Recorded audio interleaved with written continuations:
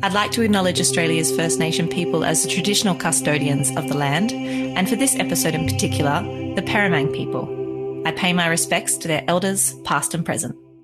There's a couple of sayings around old vines to say, are they good because they're old or old because they're good? In the case of us, I think they're old because they're good. They're not just there because, they've just managed to hang out there for that long. They do need their maintenance, and they need, and they certainly benefit from all the inputs that we do. And I think that's the really exciting thing. This is Over a Glass. I'm Shante Whale. Jules Ashmead was born into the Campbell's family of Rutherglen. Today, her path in wine is solidified between two sacred places, the Rutherglen, where she is fifth-generation winemaker at Campbell's Winery, and in the Barossa Valley as head of production at Elderton Wines. Hi, Jules. Thanks for joining me. Hi, Shante. Thank you for including me on your program. Oh, it's such a pleasure. I was going to ask you, how is life? But then I thought that's kind of a crazy question, because I take it that just busy is how most of your life is. Yeah, it is busy. There's no doubt about that. But for a start, I've got to say, I work with two great teams, one in Rutherglen at Campbell's and the other here at Elderton, which is where I'm home based. So if it wasn't without my team in both spots, it wouldn't happen. So I've got the busy role for sure, but also the great role of being able to see, two beautiful parts of the world often and flip between the two. So it's busy, but it's great. I thought that, nothing works on your own. You always have to have an amazing team, but you also have three children. And I just thought, two wineries, three children, is that kind of like looking after five babies 24/7? Yeah, and I have a husband too, so that's like a sixth.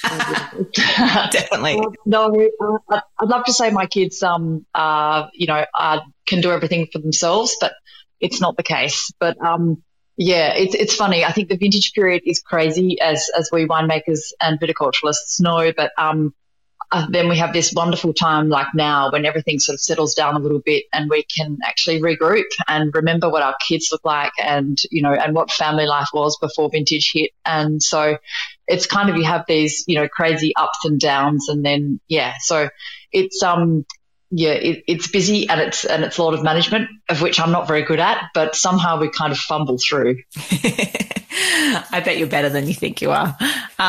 Just for a little bit of context for everyone listening, can you tell me more about growing up as part of Campbell's? I believe that you actually lived right next to the winery. What was your kind of childhood like, and how did you find your way into deciding, yes, winemaking was the path for you? Yeah, we did. We lived in the homestead, which is right by the winery, and it's called Bobby Burns, actually. So that was a beautiful old little red brick cottage. So we lived there for the first 5 years of my life, and I'm the youngest of three girls in our family. So living next to the winery, we obviously were just in and out of the winery and following Dad and Mum around, who are both involved with the winery. And then we moved from there when I was still pretty young, but literally just up the road, so a kilometre away. So still very much by the winery and next to the vineyards. And so in constant sort of understanding and flow with what's going on in the winery. So, and I think for me, being the youngest of the family, I had this just inherent interest in what Dad was doing at all times. So I just used to follow him around, particularly in the busy times, particularly during vintage, when he'd be, doing special trips down to the winery after school and during the night, just checking Beaumaids and that sort of thing. So I could be his little rouseabout and jump up on top of tanks if we were pumping stuff around or whatever we were doing. So for me, it was just a really a natural sort of position to be in, to be involved in the winery. And then I guess getting older during holidays and that sort of thing, I'd just help out in the lab and just be a part of what was going on. And of course, we have a bottling line. So Campbell's is a pretty sort of a from the ground up operation where we grow grapes, make the wine and bottle all on site. So there was a lot of facets to be involved with as a part of Campbell's growing up. And so for me, it was just a destination from the beginning. I just knew that I always wanted to be involved with wine. I loved the fact that, you'd be out in the vineyard, you'd see the grapes growing and then you'd get to follow them all the way through. I mean, it's a pretty magic situation to be involved with. Mm. Definitely. And such an institution of a winery and so important for Australian history. Must be pretty amazing to be part of that heritage and legacy. But it sounds like you had a pretty good relationship with your dad. Was it more that you wanted to kind of help him out and be around him, or when you were younger, do you think? Or do you think it was more really that you were quite interested in the work itself? Interesting. Probably a bit of both. I mean, if I wanted to be with my dad, I had to be at the winery because he was pretty much there all the time. So that was kind of, if I wanted to see him, I had to be there. But I think, he just had such a passion for what he did and such drive that I think it was really quite engaging and something that I could almost feel when I was around him. So it was really just a really positive energy, and he just and I hope that we're doing the same thing now at Campbell's, just sort of, with our fortifieds, just pushing on with that dream of just continuing to try and make the best ones we can. And same goes with our table wines as well, obviously. But so I think that if that makes sense, Shantay, it was just really a pretty sort of exciting environment to be a part of. Definitely. I mean, I can't even imagine it, to be honest. I mean, my family are teachers, and for love of money, I wasn't that interested in hanging around their schools or TAFEs, to be honest, but I certainly liked my time with them. You then went on after school to do an exchange year in Bordeaux. It's such a place of grandeur, Bordeaux. I cannot imagine debaucherous goon parties over there. What was your exchange year like? Actually, during that exchange year, I did go camping with a mate once, and we did find a litre bottle of very basic Vin de Bordeaux. So Vin de Bordeaux. So it does exist even over there. But it was amazing, and I think I'd already decided I'd finished school in Australia, so this was like a bit of a gap year, if you like, before going to study, which was my plan. And I just landed in Saint-Emilion. So I was completely blown away right from the beginning. I was with a beautiful family who sold their grapes to the local cooperative at that stage. But my host dad, Michel Grossier, is actually now a bit of a garagiste within Saint-Emilion, and his family are now making their wine. So it was an amazing year. It was tricky because I headed over with sort of French that ended in year 11, so I had to learn pretty quickly. But and I attended a local school over in Montagne as well, which had was like a high school / tech school. So I did some pruning in there in the local sort of vineyard that was attached to this tech school,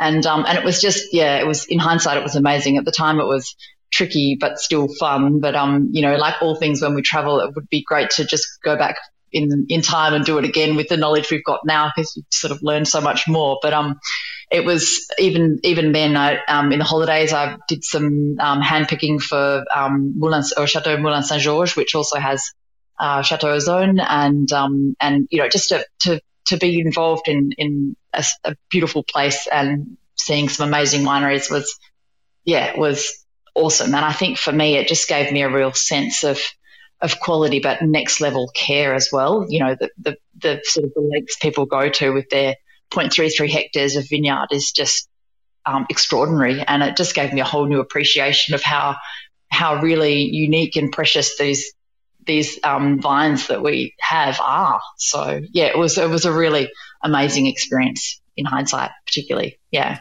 I can imagine that sense of that meticulous and the seriousness of how passionate they were. And I mean, I think as Aussies, we're just as passionate, but in a more kind of aloof and we just have a different way about us, don't we? So I can imagine it being totally different and just but also, wow, yeah. And I can see, you think, oh my gosh, what were we drinking that day, or what were we trying? I want to go back and just experience it all over again. But what an experience to have, especially in a gap year. I mean, most people go on some crazy party buses and such like, but that would be fun too, I imagine. The old party bus. I didn't get to do that so much, but anyway, hey, there's time for that later.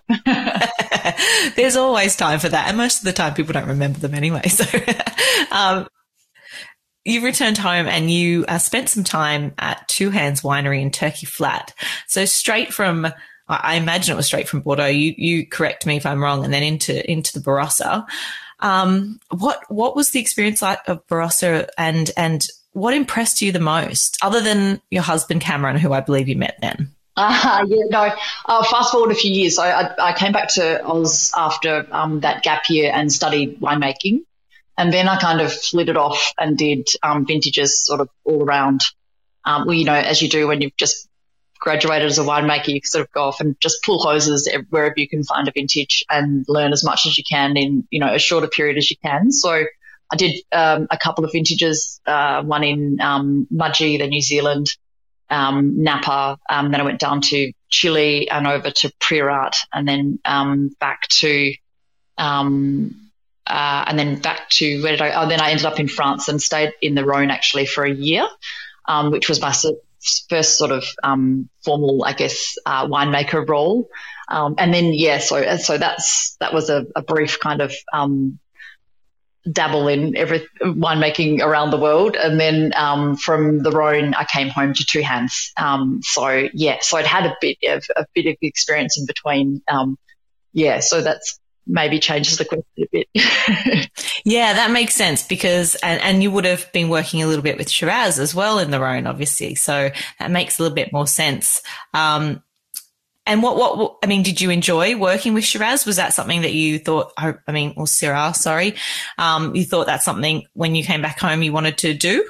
Yeah, and I think having had the experience growing up with, a lot of Shiraz and then working, I worked with Shiraz also in Chile and in Priorat a little bit and in Napa. So the one I worked for did have a reasonable amount of Shiraz there. So I think for me, that was an eye-opener, as much as I love also Grenache, which we work with here in the Barossa, and I did obviously in the Rhone.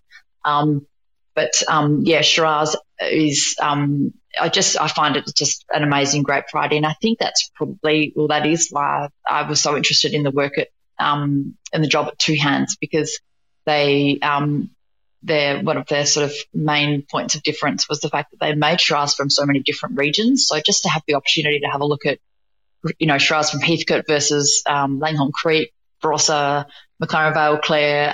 It was really interesting to just see all that variety within one grape variety. So yeah, it was a nice way to break back into being in Australia and for want of a better word, settling down, I guess. But yeah.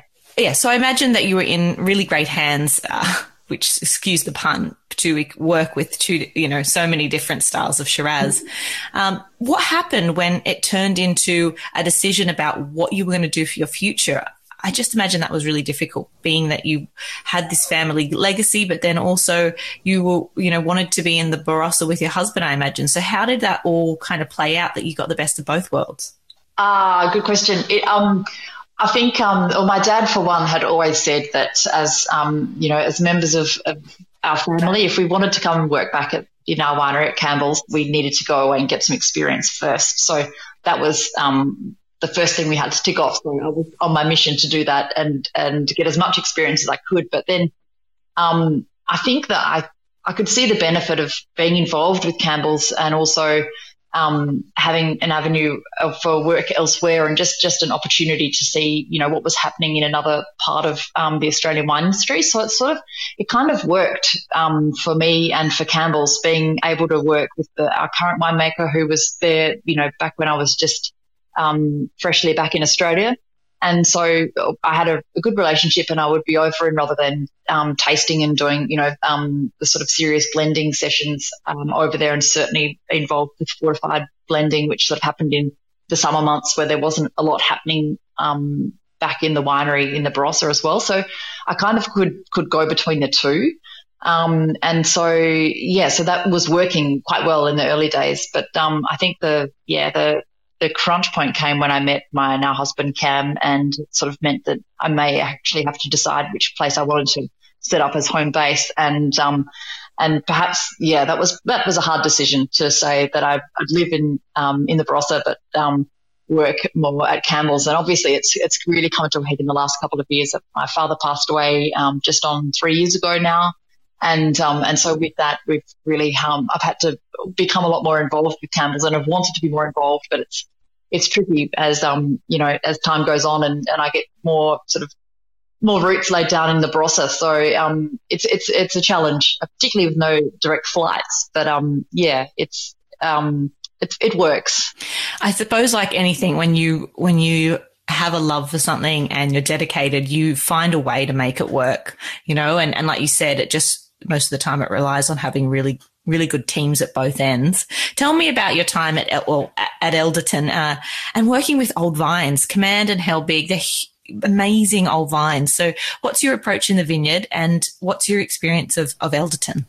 Yeah, so I started working at LD in 2016 and just in the lab, and that was under our old winemaker, Richard Langford. And then he moved on a few years ago now, so which presented a great opportunity for me to get to know the winery, on a much more sort of serious level as opposed to just being involved.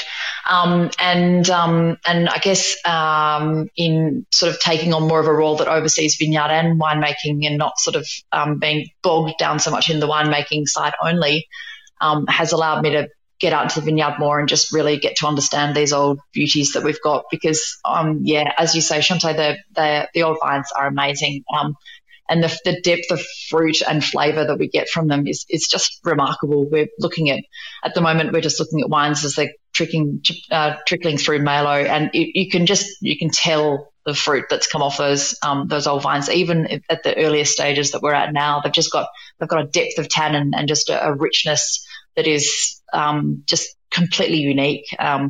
And so, it's a real honour to work with them. And I think our approach to answer that question in the winery is just to keep it as simple as possible. We like to hold things on skins for a little longer if we can. So we've got some fermenters that are actually new this year that we can seal up the tulips, the cement tulips, which are fantastic and have proved really useful just to help develop that tannin profile without sort of hindering by sort of any further oxidation in ferment. So that's been really helpful. But then also just preserving fruit, hand picking, getting the fruit in and getting it holding it cold as much as we can, and then just letting it do what it does. Sounds really simple, doesn't it? But that's what makes the best wine. Unfortunately, the Helbig block, which is out in Greenock, that's a wine where we don't know quite so well because we've only had that vineyard for sort of 15 years. But that fruit those vines were planted in 1915, and they as well, they're a completely different style of fruit to what we get from our Command fruit, which is in Europe, on the valley floor and the Barossa. So much more nervy tannin and edgy, really soaks up New York and is quite bold. But we have such a tiny volume of that it's always a bit of a juggle to find the right vessel to put it in. It mostly just ends up in puncheons that we take the heads out of and just plunge for its duration of ferment, and then we just press it off into that oak. So it's just awesome to work with such a variety of fruit. But as I said, just those old vines that just their own individual stamp they put on the wine, the resultant wine is amazing. Oh my gosh, absolutely. I remember still to this day the first time I ever tried the Command wine.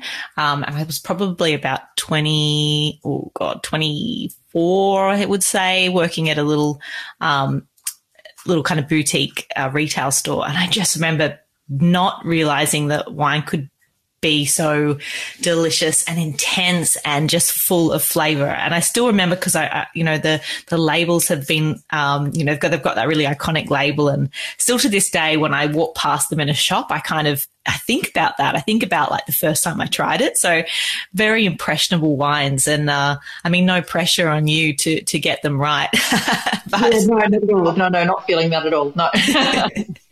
But the Barossa does have a little bit of their Barossa Charter on vines. Can you run us through a little bit about the importance of that for the region? Yeah, I don't have the exact numbers in front of me, but that's been great for us as a region. It just helps us understand it, and for want of a better word, categorise, how old is old, because when you talk about old vine in the Barossa, it can be anything from, 40 years of age to 150 years of age and beyond. So to have an idea and just to be able to sort of put a stamp on something and say, look, yes, these are our command vineyards and they're actually ancestor vineyards because they're over 125 years of age. That's great, and it's just a really sort of easy way for people to understand where they fit in and where they sit in the scheme of things. So so that's a really useful tool, I guess, if you like, for us to explain where our vineyards sit. Yeah, I think so, and I think for maybe most people know this, I don't know, but the older vines get, the gnarlier they get, they produce usually less fruit, less bunches and more concentrated fruit. So, it's a specialty item, isn't it? Because you can't just keep replicating it. Even if it's your top seller and you sell out every year, you can only make so much of it and you can mess it up, but they do tend to offer you just great fruit to start with, don't they? Yeah, absolutely. Absolutely. And I think also, there's a couple of sayings around old vines to say, are they old? Are they good because they're old, or old because they're good? Sorry, I'm coining a phrase that I think my brother-in-law Al likes to use. But and it's a good point though, because in the case of us, I think they're old because they're good. They're not just there because they've just managed to hang out there for that long. They do need their maintenance, and they need and they certainly benefit from all the inputs that we do, and I think that's the really exciting thing, particularly for us in the era that we're in now. Like we've had, the Australian wine industry's had such an amazing sort of few decades of growth, and we as Aussies, I think you touched on it earlier, Shante, are really good at just getting stuff done and exploring and using innovation and creating the next best thing. But I think we're really realizing now that it's actually all about us to get the inputs back into the vines and to just give them what they need and listen to them and take it back to them and say, you tell me what you need, and we'll go from there. So I think that's probably the most exciting thing that we're seeing, and we're already kind of seeing the benefits of just really taking. It sounds silly, but just keeping a really close eye on their vine, on our health of all of our vines, particularly our old stuff, but obviously all of our fruit, and giving it exactly what it needs, not overdosing it in fertilizer or anything, just to try and get the biggest crop we can. Just getting that balance right. Yeah, I totally agree, and we want to keep doing this for a long time. So it's so important that we pay attention and like you said, listen to what's happening on the land that we're so lucky to work with. I want to talk about Campbell's, and I hate to say, like, sum it up for me. What are the differences between the two? Because how do you do that in a few paragraphs? So let's talk fortified wines at Campbell's. You make some amazing wines there right across the board. The Bobby Burns Shiraz is one of my favorite. But I want to talk about fortifieds just because we were talking about vines and, the beautiful wines that you make at Elderton. But let's talk fortifieds, because a completely different process. Is that a joy for you, or is that painstaking and a pain in the bum for you? It's amazing for me, particularly because I have the luxury of not having to do the long vintage that goes with it. So I don't have to sort of just wait until they're ready to go, and then finally, when you've just finished everything else, you got to clean the press up and press the muskets. And the Topex, which is even more sort of touch and go when it gets to that sort of pointy end at the end of harvest. But I'd say hats off to our team in Rutherglen, because they just hang in there and just keep waiting. And we normally have these beautiful long summers and autumns that just carry on. They get cold, so we get those acids don't sort of deteriorate too much, but we just get those lovely dry autumn days. So we do get that raisoning, but still that sort of freshness of fruit in the underneath bunches. So that's a completely different thought process to making a dry red or white table wine for that matter. But it's an absolute joy, and they're just such amazing wines, and they're probably, I think, if I could sum them up, they're almost a bit more honest than a red wine or a table wine. They're sort of what you see, although obviously, given it's got age for anywhere from 5 years up to 50 years before you might put it in bottle, but they tell you what they're all about from the early stages. You get they have quite honest flavors, and when you just press something off that you've got something that's amazing that will fit, a rare classification, or something that's really vibrant and fruity that will just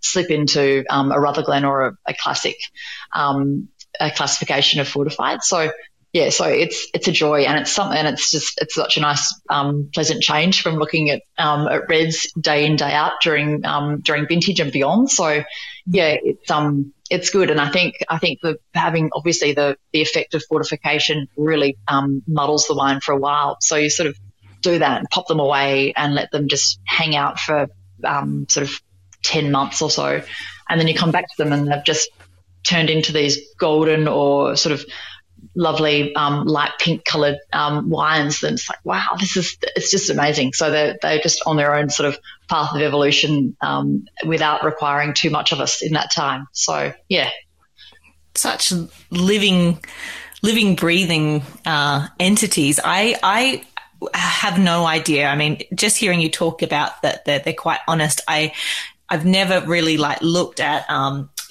muscat off the vine. I can't even imagine it. And the process, I mean, I love fortifieds, and Aperas and sherries are like one of my favorite things in the world. So I really would love to see the process of, like you said, just even at the start, because the only picture I have is kind of, of Soleras and things like that I, diagrams, and it just doesn't do it justice. So I will have to get out there to see the process, because I find it fascinating, and they are the most amazing wines. I mean, I don't think anywhere in the world makes muscat and muscadel like we do. And they can last for so long. So, you don't have to pop a bottle and worry too much how long you're drinking. I know they don't last forever, but they are truly amazing wines. And at Campbell's, you just do such a amazing job. I mean, total awe. Oh, no, well, I thank my father for that. Absolutely. We're just trying to keep it afloat. But we are, I think we are lucky in that Dad set up a Solera system at Campbell's years ago. So while some fortified producers, particularly in Rutherglen, don't follow a traditional Solera system, they just sort of have an old cask and will bottle up a certain portion of that and make a blend, when they're ready for their next bottling. But we're lucky in that at Campbell's we've got these amazing stocks that we obviously refresh and replenish and maintain, and that takes time, obviously. But our style is for that reason quite unique. It is a wonderful thing to be a part of. But I wholeheartely agree, and with your statement about not needing to drink them all in one sitting. I think if I could do one thing for the fortified wine industry, it would just be to get a bottle of fortified in everybody's household, and they could just sip away at it over time and not rush it, but just have it there, because it's just the most perfect way to finish off an afternoon. I shouldn't say afternoon, I should say evening. No, you can say afternoon. I totally agree.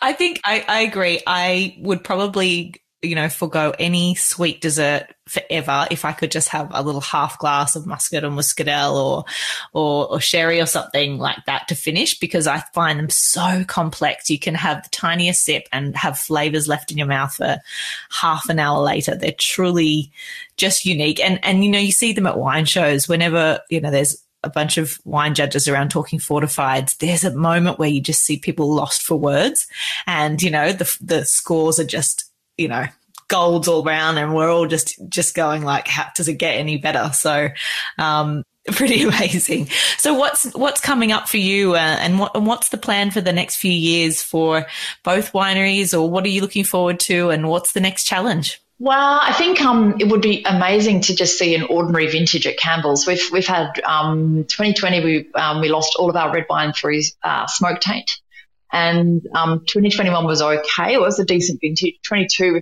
we copped a fair bit of that rain that was all along the eastern seaboard. So we've had a shaky few years over there. So look, I would just love for us to have a bit of normality. Which sounds really boring, but that would be awesome. We've got a pretty cool composting program happening over in Rutherglen, and again, just trying to do what we do and do it well. That would be the go for as far as Campbell's is concerned, I think. And in the Barossa, we are doing a fair bit of work in our vineyard this year. We've got a replant. Well, we took out and replanted some old Cabernet Grenache a couple of years ago, and that will just start to come online in its new form, which is cuttings from various Shiraz blocks around the Barossa that we have. So that'll be just getting that up and running this year will be a great project, and then sort of fostering that into its first little cuvee in a year's time. So that is pretty exciting. And we're also reworking a little bit of our command block out here this winter. So there's a fair bit of sort of maintenance-y kind of, just focusing on just looking after what we've got this year. So it probably sounds a bit boring, but that's good for us just to take stock of where we're at and make sure that everything is working as it should be. And I'm hoping maybe to get overseas at some point this year, because we can all of a sudden with this COVID kind of ending. So there may be a little bit of travel somewhere too, but I'm not sure about that. That is maybe just a pipe dream at the moment. But yeah. I think we're too scared to wish for too much at this stage, aren't we? We're just like, back to normality would be great. But in travel, I agree. We can travel now. It would be really great to do it. But I really hope that you do have some maybe slightly, higher yielding vintages. And like you said, that stock standard where everything kind of, you're not even asking for perfection. You're just asking for a solid year. So I really hope that happens for you. No, thank you. Yeah, we are. Fingers crossed. I guess that's what we have to do. We're farmers after all, aren't we? So we have to take it. Yeah. It's true. There is only so much that you can do. I always ask everybody on the podcast, if you could only drink 3 beverages for the rest of your life, Jules, what would your 3 be and why? Oh, I had a feeling this was coming. And can I add tea in there just as a 4th one, just because? Totally. Thank you. So my day wouldn't happen if it wasn't for my cup of tea in the morning, just black tea, with a dash of milk and a tiny dash of honey. That is the day begun for me. So that is a must-have. But then beyond that, I was trying to think about what would it be, and it obviously varies with the season. But I do love a white wine. So, and I think something that is just really can sort of be different in different places. It would have to be Chardonnay, because we can have a Chablis-esque, really sort of acid-driven mineral Chardonnay, or a big overblown oaky version, which is also equally delicious in the right scenario. So that would be 1. 2, of course, would have to be Shiraz, because again, it comes in so many different forms. I can have a really bunchy, vibrant one, or like a lovely aged version of something that's more traditional in style. So that would be number 2, and it wouldn't be me without having a fortified in there. But I think for me, my Taupe would be my absolute go-to fortified, something that is, we can't make Taupe every year. It's really it's not like Muscat. It's not sort of so obvious, but just so delicious when it's got a little bit of age on it. And so probably just a classic Taupe is something that I have on the shelf at all times. So there you go. That's my food. Oh, I completely understand. Like, I really love Muscat. I love the red berry flavors you get in Muscat, but Taupe is just, they call it liquid gold for a reason, right? I think you guys coined that. I don't know if it was, but you guys that coined that phrase, but it is just something otherworldly. And, I agree. It is something that was created somewhere else in a different landscape.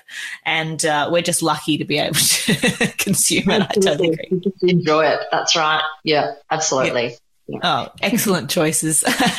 Jules, it's been a pleasure getting to know you more and hear about your passion for what you do. I was thinking about you the other day, and I was thinking what it would be like to be making wine in 2 different regions, and especially in the last few years, and how hard it is to travel. And I came across a quote from Pablo Casal, who's a Spanish cellist, and I thought it was kind of fitting, maybe more for the state of the world, but also maybe for you as well. And he said, "The love of one's country is a splendid thing, but why should love stop at the border?" And I really felt that connection that you have with what you've talked about in the two regions. And I think it's a good reminder that we really live in the lucky country. We have so many amazing wine regions, and hats off to you for being able to do what you do.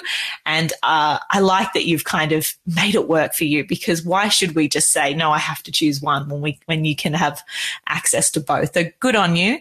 And I hope that we get to chat again sometime soon, hopefully in person.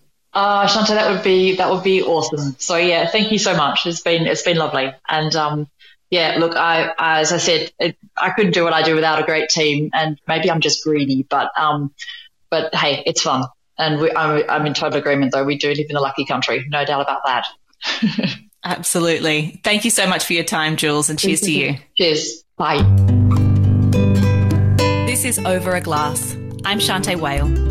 Stay tuned for more stories from the world of wine and drinks. Listen in every Thursday on your podcast app. Follow us on Instagram @overaglasspod and contact us at overaglass@deepintheweeds.com.au.